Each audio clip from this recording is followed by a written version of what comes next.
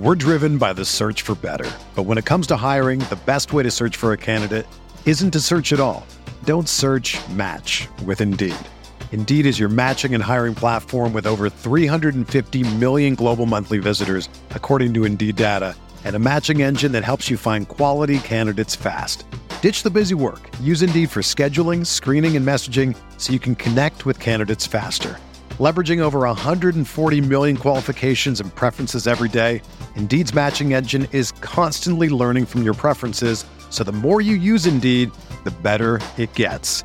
Join more than 3.5 million businesses worldwide that use Indeed to hire great talent fast. And listeners of this show will get a $75 sponsored job credit to get your jobs more visibility at Indeed.com/Blue Wire.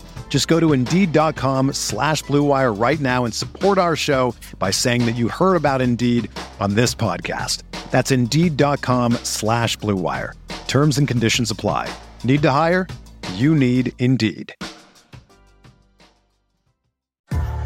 What's up, y'all? It's Drewski, and I've teamed up with Mountain Dew to produce a hilarious new basketball podcast called The Dew Zone with Drewski. Learn the backstories of your favorite ballers and celebrities like Jamal Murray. Did you have like a favorite team? Was it the Raptors at the time or no? Was the Raptors even started around that time? Come on, bro. I ain't that old, fam. You talking like I'm 50. Taylor Rooks, Asia Wilson, and many more. You won't want to miss this. Listen to The Dew Zone with Drewski on Apple Podcasts, Spotify, and wherever you listen to podcasts. Spinning is Sabonis. Mentor. Oh, Miles Turner bringing that smoke. And now McDermott again, right to the rim with authority. Brogdon gets around. Plumford, skies high for the jam. Warren lets it fly. Yes! T.J. Warren is not human. Pacer Nation, what's going on? Welcome to a special edition of Setting the Pace. Today we're joined by the president of basketball operations, Kevin Pritchard. Kevin, how's it going? Going great, guys. How you guys doing? I'm doing well, Fachi. How are you doing? Oh, my God. I'm doing better than ever, Kevin. Good. So, KP, just to kind of get things started off today, I wanted to just get a quick injury update on Karis LeVert and T.J. Warren, two guys that I know Pacer Nation is just ready to see back in uniform. Do you have any updates on their injuries? Sure. I don't know if it's an update. I know Nate, coach, has talked about it today and yesterday. But Karis is really looking good. He's on the court. He's doing some light shooting. He'll have to see the doctor one more time in the next week, and then we're hopeful that he can start doing some, 2-on-0, 3-on-0, 5-on-0, run up and down with the team without any defense set. And then within a week to 10 days after that, we're hoping that he can really get out there and practice. It's an interesting year because of the way they've scheduled games. We haven't had a lot of practices. There's 4 games in a week, and it's a day off game, day off game, day off, and it makes it challenging to get really full practices because coach really likes to give guys the day before a game really not off day, but a light practice. He wants to save their legs. He does a really good job in doing that. So, but he is way ahead of where we thought he'd be. When you think about something or a player that has an issue with his kidney and goes through that, it's amazing. Modern medicine is doing what it's doing, and so we're really excited about that. TJ's in Indiana. He's starting to walk. He's starting to put pressure on his foot. But it's an interesting injury because a lot of people get it. It's not a very serious injury, but it doesn't get a lot of blood flow. So you want it to be, ready and, really moving fast. But that injury just takes a little longer. But he's on schedule. He's doing everything he can do, talking about TJ. It's just going to take some time, but, he'll be back. He'll be back 100%. TJ's one of those kind of guys, he just loves basketball, and he just, once he's able to get a basketball in his hands and move around, he improves really fast. But, to get to that point, the body takes some time. Kevin, I'm going to be honest. I don't know if anyone's going to be able to sleep tonight after that update, because I think we are all fired up to see this team finally come together. I mean, the fan base, they're on the highest of highs after a win. Oh, I can't wait. And sometimes they feel like the sky's almost falling after a minor losing streak. But can you tell us what the potential returns from LeVert and TJ Warren are going to be like? Like, what is the message that you would send to this fan base once we can get these players healthy back on the court? Well, I like for the team to really set the tone and set their own expectations. I would tell you, when we get everybody healthy, we've always felt like this. It's really challenged to get like an A-plus player. They're just really hard to get. Either one's got to be born in your backyard, or you got to be a big market. But so we look at it, and you kind of look in aggregate, the whole NBA. You look at some of the top teams, and they've got 1 and 2 and sometimes up to 3 like A-plus players. But I don't know in the last 10 or 15 years where we've had really good players at every position. And then when you look at the bench, with T.J. McConnell, Jeremy Lamb, Doug, that top 8 is in my opinion maybe the best top 8 we've had in a long time. And I don't want to put any pressure, because each individual team has to represent. They got to go out, they've got to play the right way, they got to play tough, and you got to have a couple bounces go your way. But I really like the potential. I like the fact, I've always felt like in a place like here where basketball is really important, I've always wanted a team that had really solid players, solid fundamentals. Everybody could go get 20. And you look at that starting lineup, Malcolm can get 20 in any night. Karras, I think he was averaging close to 20 and 6 assists when he went down, at least when he was in that starting role. T.J. Warren was our best scorer last year. Sabonis, averages 20, and Miles, when we've asked, he's become a scorer. So I think that first 5 will really have a scoring punch like we've not seen in a long time. I like that, because who do you defend? Who do you put the best defender on? Who do you game plan? It's difficult when you think about another team. How do you game plan for that team when 5 guys can, really score the ball in a lot of different ways? We've got shooters, we've got penetrators, we've got a guy that's a great mid-range guy, we've got a guy in the post, we've got a center who can really stretch the floor. I think there's a lot of optionality with that team that I find really attractive. And then, the I don't like the second group, but the guys that come off the bench, they play with this amazing pace. T.J. McConnell just had this really unique year where we give him the ball, we don't call a lot of plays, we just give him the ball and let him go and find gaps and get into gaps, and he either gets a layup or a good shot, or he's kicking out for a wide open 3. And when you look at basketball now, it's really become a layup. Well, really, you're trying to get a free throw. Of any shot profile, you want to get a free throw. Then if you can't get that, you want a layup. And if you can't get that, you want an open 3. And that second unit really doesn't call a lot of plays. It's just pure, beautiful basketball that I love watching. And it really is because they can defend, they get steals, but then T.J. McConnell and Jeremy really get out and push the ball, and Aaron pushes the ball. Aaron's been had a really good game against Atlanta, was a big part of that. But I like this team. A lot of times you sit in this position and you're like, God, do you really like the team? But I really do. Mm-hmm. Sometimes I get impatient. I want it to happen tomorrow, but all good things to those who wait, and stay patient. So we're going to stay patient. We're going to be really positive with this group of guys, because they really want to do it the right way. Of any team I've had in 20-plus years in the NBA, this group really wants to do it the right way. And so it's easy to root for this group. They're competitive. sometimes we're a little under-talented, but they really want to win and they want to do it the right way, so it's easy to root for them.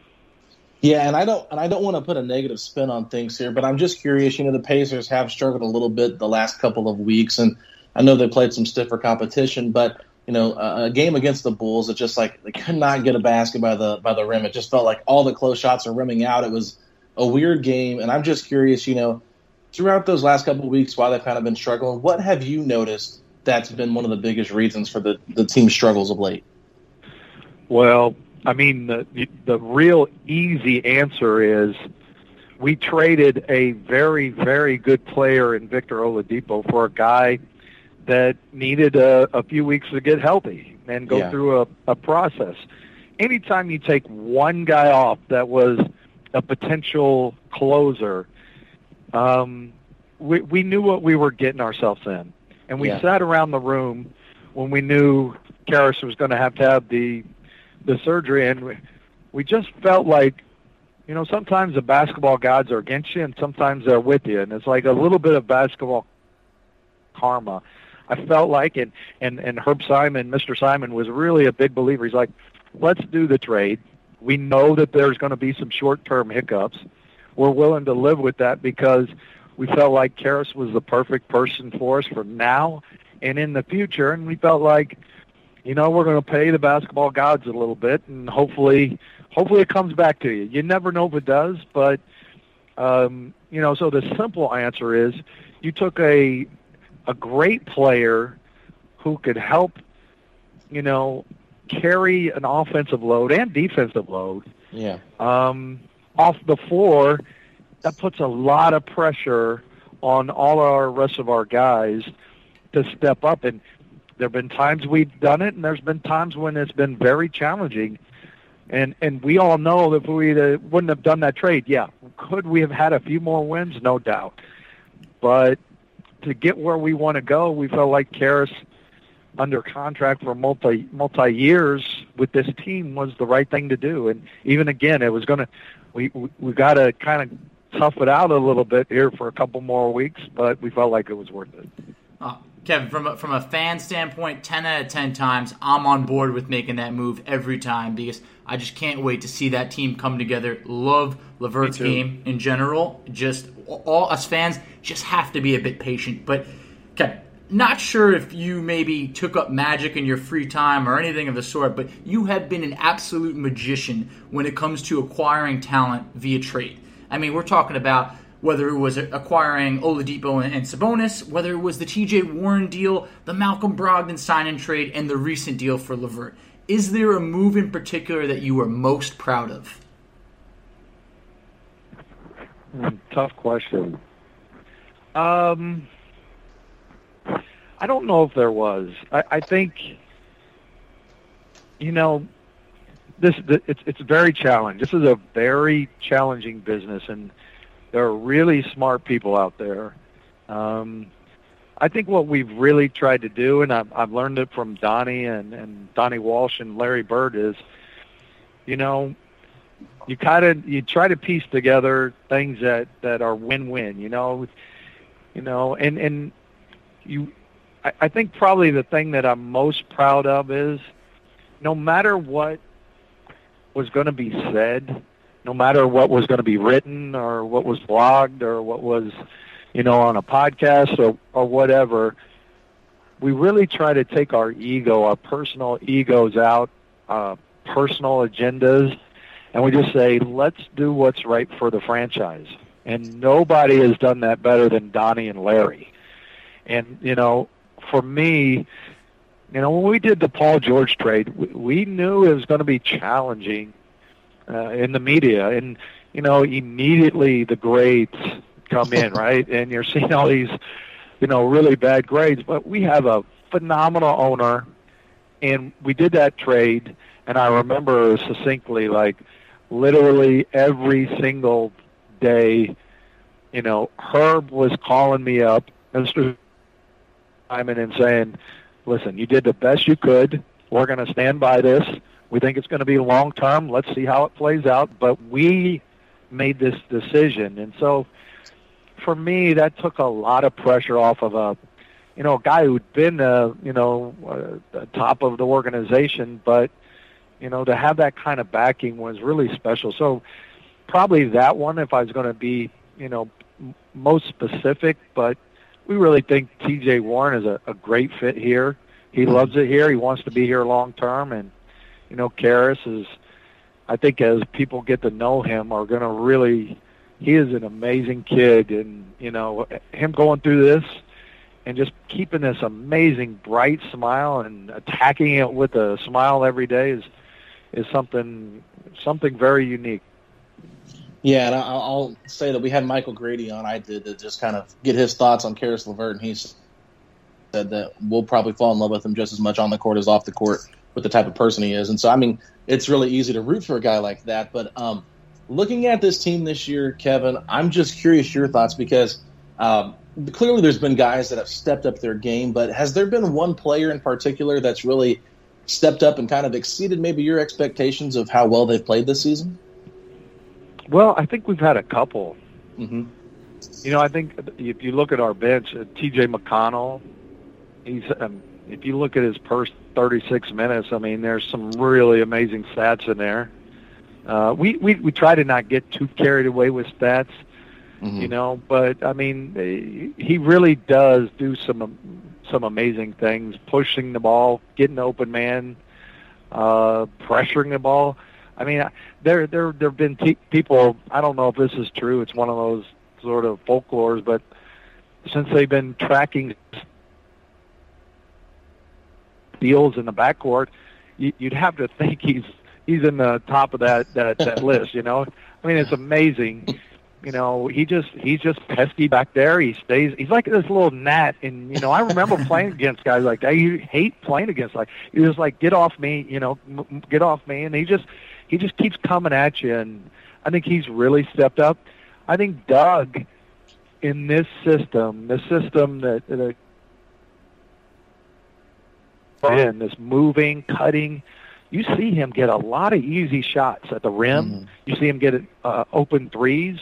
I really like that. But, Jeremy's been probably the most surprising because a year ago, that was a tough injury. That was a really tough injury. There were a couple moving parts in his knee that, we were worried. And, he stayed in Indiana throughout the whole process.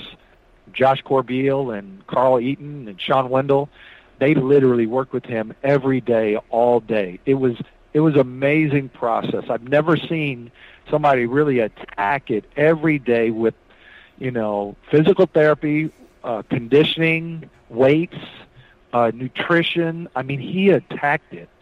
And we really pushed him on that in all the facets of recovery. And, he's a 50, 40, 90 guy right now, or close to it, I believe.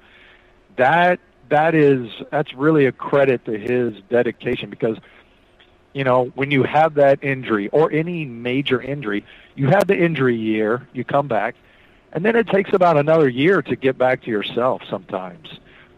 Players, come back a little sooner, sometimes a little later, but that's kind of the thought process.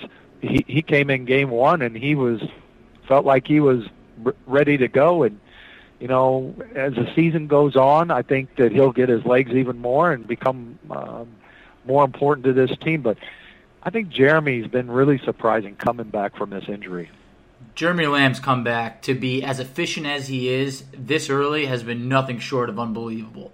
But one person it really has, but one person that I feel like someone who's playing really good basketball right now is Miles Turner. And when his confidence level is high, I think that he's a force to be reckoned with night in, night out. What have you seen differently out of Miles this year? And is this finally the year that he deserves to get the credit on an all-defensive team or maybe even Defensive Player of the Year? I hope so. Because we need him. We rely on him. Our defense is set around him, legitimately set around him. And he doesn't get his credit for being as tough. Like, he has had some bumps and bruises, and he steps in there every time. But more than anything, what you see on the court, Miles has grown into a leader off the court. And for me, that's what I love seeing is how he's talking to his teammates. And, there's ups and downs of every year. It's just natural. And, the last couple of weeks have been tough, but Miles has done a great job of making sure everybody stays together. And, going back to his rookie year to now, it's incredible. It just shows you how players can change. They mature. They understand what it takes to be a leader. And then I look down and I'm like, he's 25. He's 24, 25 years old, and he's growing into this leader already. There's no doubt that his best of his basketball is in front of him, and he does not get the credit that he deserves. He really doesn't, because when he rebounds and blocks shots, when he does both those things, and it's like, super important for us, we're a completely different team. We are a completely different team. So we need him, and he's embracing the role. And I see as we get healthy, as we get everybody back, his defensive presence at the rim will be paramount for us long term. Yeah, and speaking of his front court partner, Domantas Sabonis, I was listening to a podcast earlier this week, and Bill Simmons had Charles Barkley on, and Barkley claimed that Sabonis was one of the top 10 to 15 players in the world. I don't like to do lists because I think it's really hard to sit there and compare players because there's so many great players in our league. But when you look at a guy like Sabonis, this is a guy that was coming off the bench after we traded for him, and now he's evolved into an all-star and hopefully a two-time all-star. Here in a couple of weeks we'll see that. What are your thoughts on Domas's overall development since he first got here to now? Well, I think the easiest thing to say is that as much as we depend on Miles on defense, literally Domas is like he's like a point guard. He's like a quarterback out there. Brogdon is truly our point guard and quarterback, and he calls a lot of offense.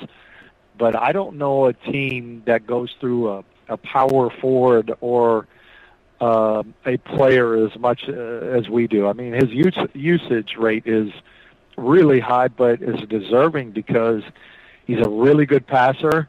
He's a willing screener. He's a willing diver. Like, one of the hardest things in this business to get bigs to do long term is hit the pick and roll, hit it hard, and dive. The pressure that diving puts on a defense really is incredible, and he does it, and I don't know if you guys ever noticed, there's a lot of things that we watch for when we look at players. One of the things that's important is you can do that. You can hit the pick really hard, and then you can dive really hard, but he also catches some really tough balls, and he's got great hands, and to be able to do that and finish, that's what we do. We set a ton of pick and rolls. We dive him a lot. He's in a lot of DHO, dribble handoffs.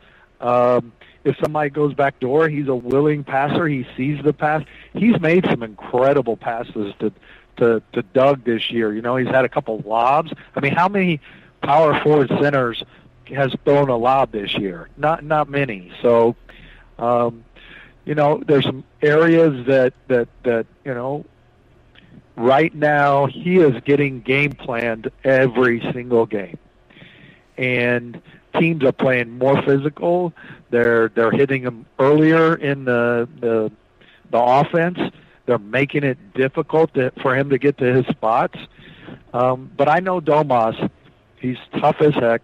He will do anything this team needs, and he'll bounce back. Like last game, he missed some easier shots, but I know him. He's such a competitive guy, and that competitive spirit is, we kind of base the team around that. And and to think that he's an all-star. He's 24 years old, and his best basketball is in front of him too. Like, one of the things we love about this team, we really only have one guy that you'd call like a serious veteran. We've got a lot of middle veterans. Like, they've been in the league, they've been in 4 or 5 years. They're becoming wily veterans. But really, Justin Holiday's our only guy, and he's been in the league 8 years. He hasn't played a lot of minutes over the years, but he's really important to us because he defends everybody.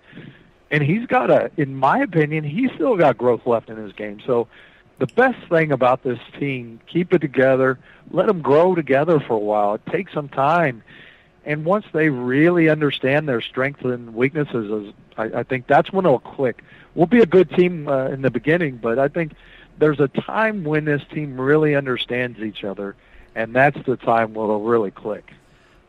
Completely agree. I mean, they just need to get these guys together. That's what the whole fan base has just been waiting for, is to get your ideal starting five together for an extended period of time.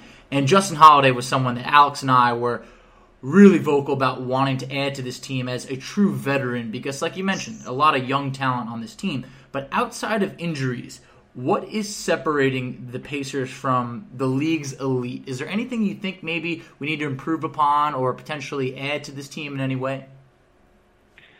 Well, we hadn't rebounded as well as we wanted to this year. I think part of that is we really try to pressure the ball, and that gets us a little bit in rotations. That could be part of it. But, we've got to become a better rebounding team. And, there's an old adage in this league that every trade deadline you can never add enough shooting. We've shot the ball okay this year. I think we have better shooters than what we've shot.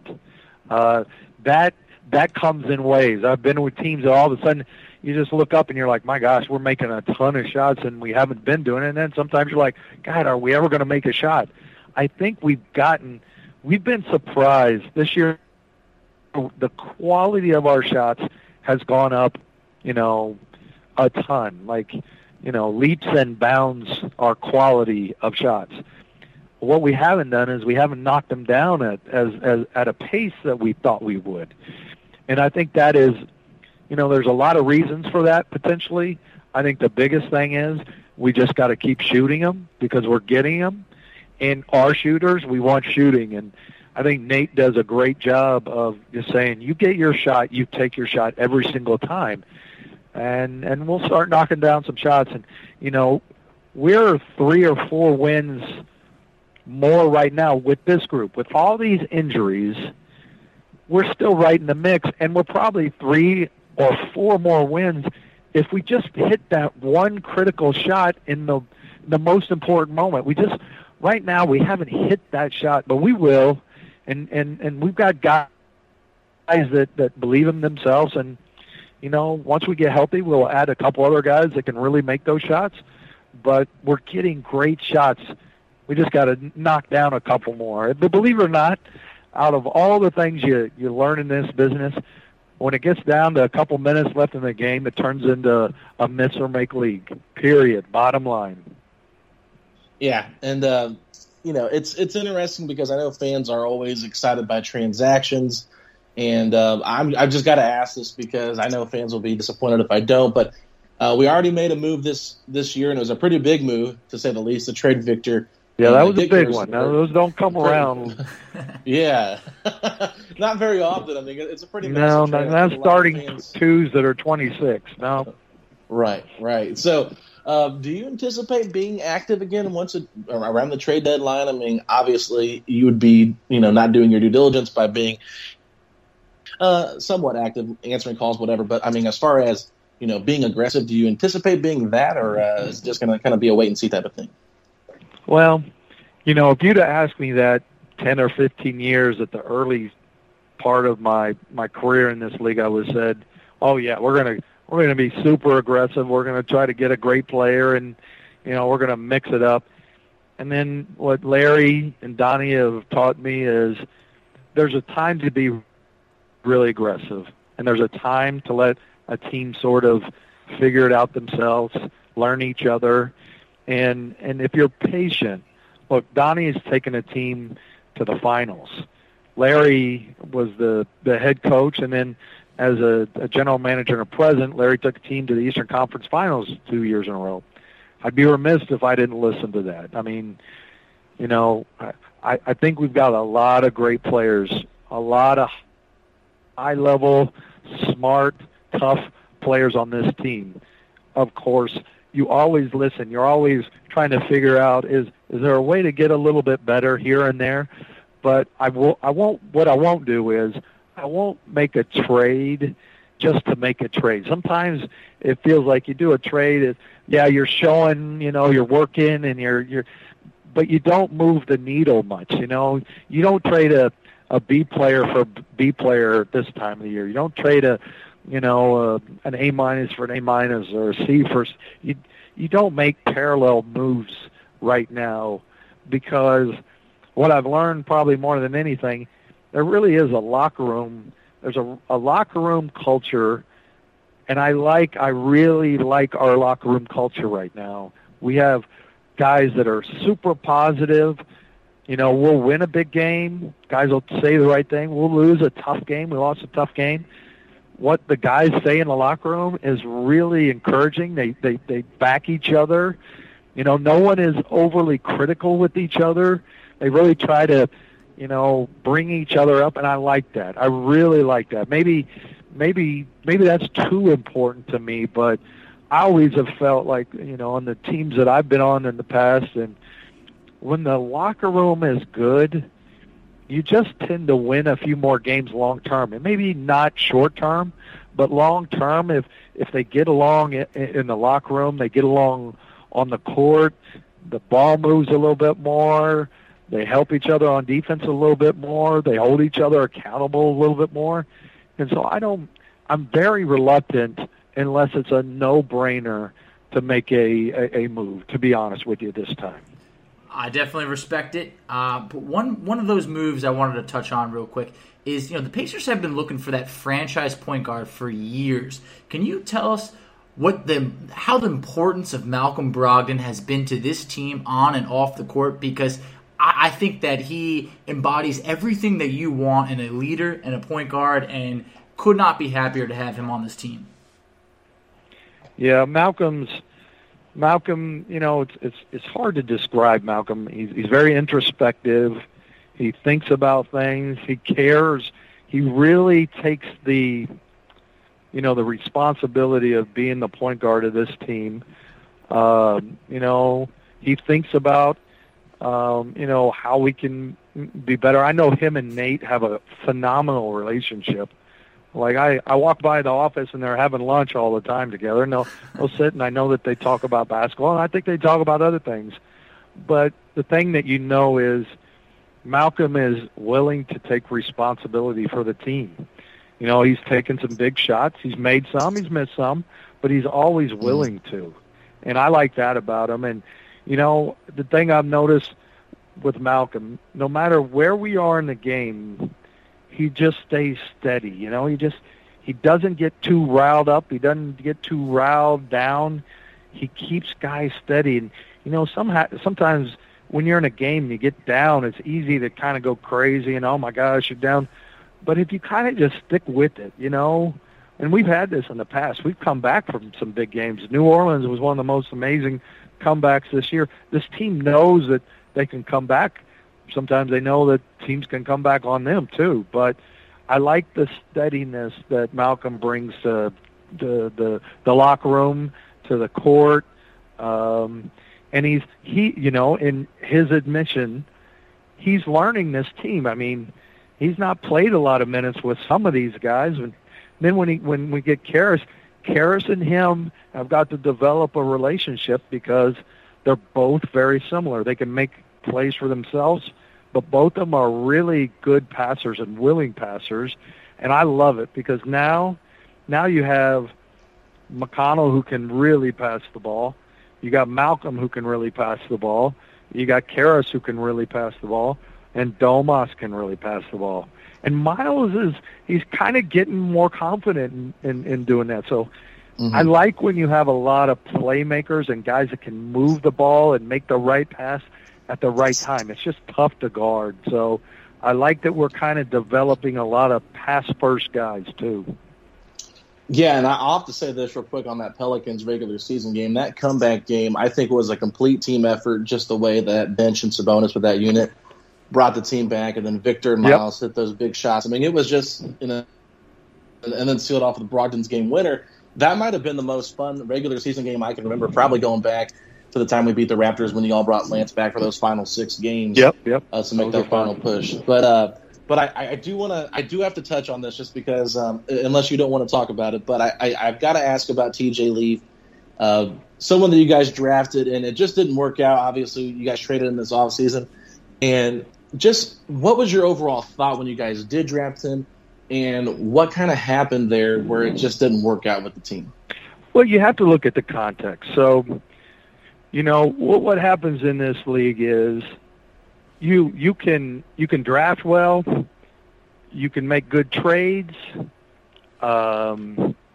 you can have great signings, free agent signings, but it's impossible to do all of them because at one point in time they cannibalize each other. And so one of the things I think we did, once we drafted TJ, felt really good about him. He played a little bit, but Thad came in, and players kind of moved ahead of him. And what happens is, and I trust me, I know this as well as anybody, there's a connection between growth and the opportunity to get in there and show it over some time. And I think, for us, we love TJ. We hope he plays well and gets back in the NBA. I'm not sure we gave him the greatest opportunity because there wasn't an opportunity to be had because we had Domas and Thad at the time, and both those were trades. And so what happens in the series, when you look at the depth chart, immediately Thad, when we trade for him, goes to the first 4, and then Sabonis is at the second 4, and then we put TJ at the third power forward. How in the world was he going to get in and develop? It's hard to develop sitting on the bench.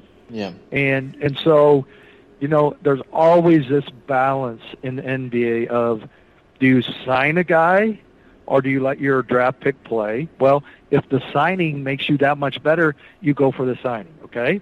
Now you look at trades. You're like, can I make a trade that's a pretty good player that help us get into the playoffs? And maybe you do. Okay, we'll make that trade. Well, now your draft pick's down to 3. Literally the most important thing in a smaller, not smaller franchise, that's not the right word, in a franchise like this is, if you're picking in the top 10, you better make good picks. Yeah. If you make, those are the critical things. If you make signings, those are the critical things. Unless you have some time to develop a player. Larry, 10 years ago, 12 years ago, he said, I have a 3-year plan. I remember when he did it. He said, I got a 3-year plan. I'm going to draft well, and I'm going to let these guys develop. And so he drafted, Paul and I think Roy, and then there was a big signing, but he let those guys develop. We didn't really have the opportunity to develop, and sometimes you just don't because you can't do all well. You can't. It's impossible. But given the choice, if you're trying to win now, you better do great signings, number one, and you better make good trades. And then you look at the draft, because if you're drafting, let's say, on average 20 to 22, the average success rate of that pick is so low, and the reason why is you're already a good team trying to win at that point in time. And so it's an opportunity cost, it is, but you have to try to play it, because if you hit at 20 and you've got a good team, well, it just makes you that much better. And look, we've missed players, no doubt about it. We've missed players, but we also haven't been the right spot to develop them either, because it's so hard to develop a player when you're not playing 15 or 20 minutes. And if you're playing those guys, a lot of times it's hard to win with them. So what are you? Are you trying to win, or are you trying to develop? And so the last 4 years, we've been in win mode, because what happened is we made a really good trade, and Victor came in and changed us from day one. Like, we thought we might be in a developing mode, but he made it perfectly clear with his play that, Bojan came in Darren Collison came in, Thad came in, and we were a better team than we totally anticipated. So we had no opportunity to develop. There will be a time where we pick and where that draft pick is super hypercritical, and I better make a good one. But it's also going to be a top 10 pick or a top 12 pick where you're looking for stardust. You're looking for, somebody who's got a little bit of it factor. Rarely are you picking at 16 or 18 or 24 that they've got stardust. It just, and you notice the guys that are playing well, you got to ask yourself, that team is probably developing, and they're getting a chance, and they're playing 25 and 30 minutes early in their career. I wish we could do everything well. We try our best. We've got a great scouting department, but it's hard to do all three of them great. I think if we continue to stay the course, you have proven time in and time out that you are adding talent to this team year in, year out. And I just thought that based on what the media was saying, and you never know what the media is saying, but following the departure of Nate McMillan, it seemed like that head coach candidate list, it felt like it was anywhere from 10 to 15 names. I mean, it was almost comical that it felt like everyone was involved. You did your due diligence, but what made you feel that Nate Bjorkgren was the guy that separated himself from the pack and could be the guy to lead the Pacers to their first NBA title? Well, I think probably the biggest thing was, he looked at the game differently than I'd ever seen. I think he looks at I think him and Nick Nurse, I remember him telling me a story that really hit home with me. And again, he's a young head coach. He is developing. I love his ability to learn. I think probably number one is he admittedly knows that he doesn't know everything, and so he's got this quest and this hunger to keep learning. I love that about him. But I think there's one story that kind of separated him in my mind is him and Nick Nurse had coached in the minor leagues together, and it was like their first year. I think it was Nick Nurse's first year, or maybe no, I think it was his first year, and Nate was his assistant, and he went there and worked with them for $500 for the whole year. And I think he lived with them and, made ends meet, but he followed them around. And they didn't have a great year. And they decided that, they were going to get in the room in the summer. And they said from and Nick Nurse is a great friend of mine. We travel together in the summer, and he's been a great friend of mine for a long time. But they both talked about it, how it really changed their lives, and that they looked at every single aspect of the game, from practice plans to preparing to last play calls to responsibilities in your staffs, and they went and they wrote all these boards. They I have a picture in my mind of 100 boards up there and all this writing up there, and they kind of condensed it, and they said, okay, here's some principles that we feel like that are different, that are new, that we can apply and be a good G League team. Well, that next year they used those principles and they won a championship. And then, Nate becomes a head coach, and you look at what he did in the G League. Every team he went to, they improved the next year. And then he goes to Toronto and they win a championship. And so he's got some winning pedigree that I really like. I do like the fact that he's come from the G League and he's cut his teeth in the G League, but I think it's a combination that he's willing to try different things. I'll give you an example. I give him total credit. We lost the game, but I give him credit. When we lost at home against New Orleans, we were down. He put in a completely different unit out there, and he went with it the whole fourth quarter. And we came up short. It was kind of a weird call there at the end of the game, but we came up short. But I was so happy that he went with that team because, you know what? It sent a message if you play well, you're going to play. And I like the fact we can't do everything by the book in Indiana. You know what happens if you do by the book? You become average. And, a lot of people say, well, you keep getting in the middle of the pack. We won 48 games, and 51 equivalent games last year. That's not average. That's above average. When you're winning that many games, you have a chance to win in the playoffs. We've had some bad luck with injuries, so be it. We're not going to cry over that. But you have to be willing to try different things. And I like the fact that Nate was willing and is willing, and he's shown already, to try different lineups, to try a different guy in the starting lineup, to run a different play that anybody's ever ran. And I like that about him, that he's willing to take chances like that. Yeah, and it kind of goes back to your TJ Leaf point, trying to, let guys develop while they might not be on the depth chart. They might be in that third spot. And, we've kind of seen that with Goga a little bit this year. Had that injury to start the season, and then he gets back and gets a little bit healthy. And then, of course, like you mentioned, the lack of practices, no training camp. It's been a weird season. And, Goga had... It's a very weird season this year. With testing every day, the players they're not allowed to go out on the road. You can't leave your room. It's a really... You have to...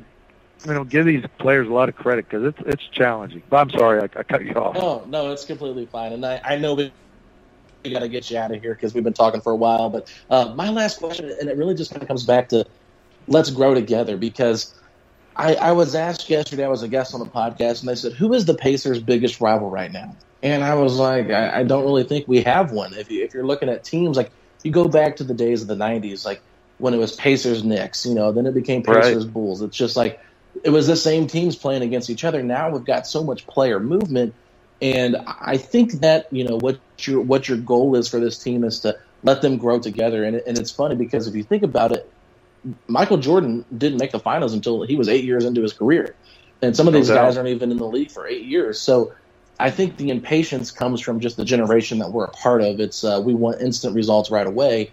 So I guess with continuity being what you're going for, do you think all the player movement is a good or bad thing for the league? I don't personally. I don't like changing over a team a lot, to be honest with you. I think there's an advantage. Continuity means something. I remember seeing some of the great Pacer teams with Reggie and Mark Jackson, and I could see like Mark would make a wink or look a different way, and then Reggie goes back door layup. Yeah. That continuity doesn't happen all night, overnight. And let's be honest, some of these players have gone through AAU. They know each other, but they haven't played with each other for a year. I felt like really this year with COVID, with the challenges that brought, with all this uniqueness to this year, just being together, no matter what happens, is going to be critical for the next 2 or 3 years for us. And so what we've been preaching all year, just, it's nothing unique, it's nothing new, it's just what we're preaching is, togetherness. Just let's do it together. If we have some hard times, let's do it together. Let's figure out how to get a little bit better. Let's try to help each other on the court. Let's try to help each other off the court. And the more we can come together as a team and really feel like a real team, like you said, sometimes with all this player movement, you never know where is that team. When I think some of the great older Pacer teams, Rick Smith was part of all of them. Reggie was part of all of them. The Davis brothers were part of all of them. Mully was part. It's like they were together sometimes. So just give us a little bit of time. I promise you, the one thing I'll promise you, we have great kids. Not kids. We have great guys on this team. They are unbelievable. You would, you can be totally respectful. They respect. They love the game. They want to do what's right in this community. It's a really unique group. I'm really proud of them, and we just got to stay together because there's a long-term plan here. And I believe the long-term plan, I'm on board no matter what. But one of the things I've heard fans a lot of times say is that the Pacers are content with just being a playoff team. And I don't believe that. But what would it mean to you to be able to deliver the Pacers an NBA title? Well, we always dream about this. I'm from Indiana. I grew up in Lawrence and Noblesville, and I was born in Bloomington. So I know what basketball means to this state. I've my mom and dad picked up during a junior high game, and they would shut down Noblesville, and we'd go play, Zionsville or Fishers or something, or Hamilton County. I know how important it is, and if we were able to get that lucky, I have a friend, Bob Myers, is one of my best friends. He, got into business. He made a couple good decisions, and they became a dynasty. And I'm hopeful. I want to do it the right way. I want to do it with great human beings. I'm a big believer in that there's if you do things the right way consistently, good things will happen. So that's what we're trying to do. We're trying to build a program with really good human beings first that are good basketball players, and let's come together this year and really develop some cohesiveness, and hopefully that'll be a trampoline for the next couple of years. Absolutely, KP. So once again, we just want to thank you so much for coming on. It was an absolute blast. Just kind of picking your brain and seeing what you had to say about the team. And I had a fan reach out and said that they were a KU Pacer fan, and they wanted to know if they could get a shout-out. So I would be remiss if I didn't at least try to let you give them a shout-out. I don't even remember what their name was, but they're a Kansas fan and a Pacer fan. Well, there's nothing like the Jayhawk basketball. I mean, Allen Fieldhouse is a special place. So, I appreciate you guys having me on. Kevin, you're absolutely, KP. Truly a man of the people. I don't know another president of basketball operations that does this. So, thanks a lot, and I know all of our listeners appreciate this. No problem. Glad to do it, guys. Sugar Ray Leonard, Roberto Duran, Marvelous Marvin Hagler, and Thomas Hearns. Legends, whose four-way rivalry defined one of the greatest eras in boxing history. Relive their decade of dominance in the new Showtime sports documentary, The Kings, a 4-part series premiering Sunday, June 6th, only on Showtime. This is the story of the one. As a maintenance engineer, he hears things differently. To the untrained ear, everything on his shop floor might sound fine, but he can hear gears grinding or a belt slipping. So he steps in to fix the problem at hand before it gets out of hand. And he knows Grainger's got the right product he needs to get the job done, which is music to his ears. Call, click Grainger.com, or just stop by. Grainger, for the ones who get it done.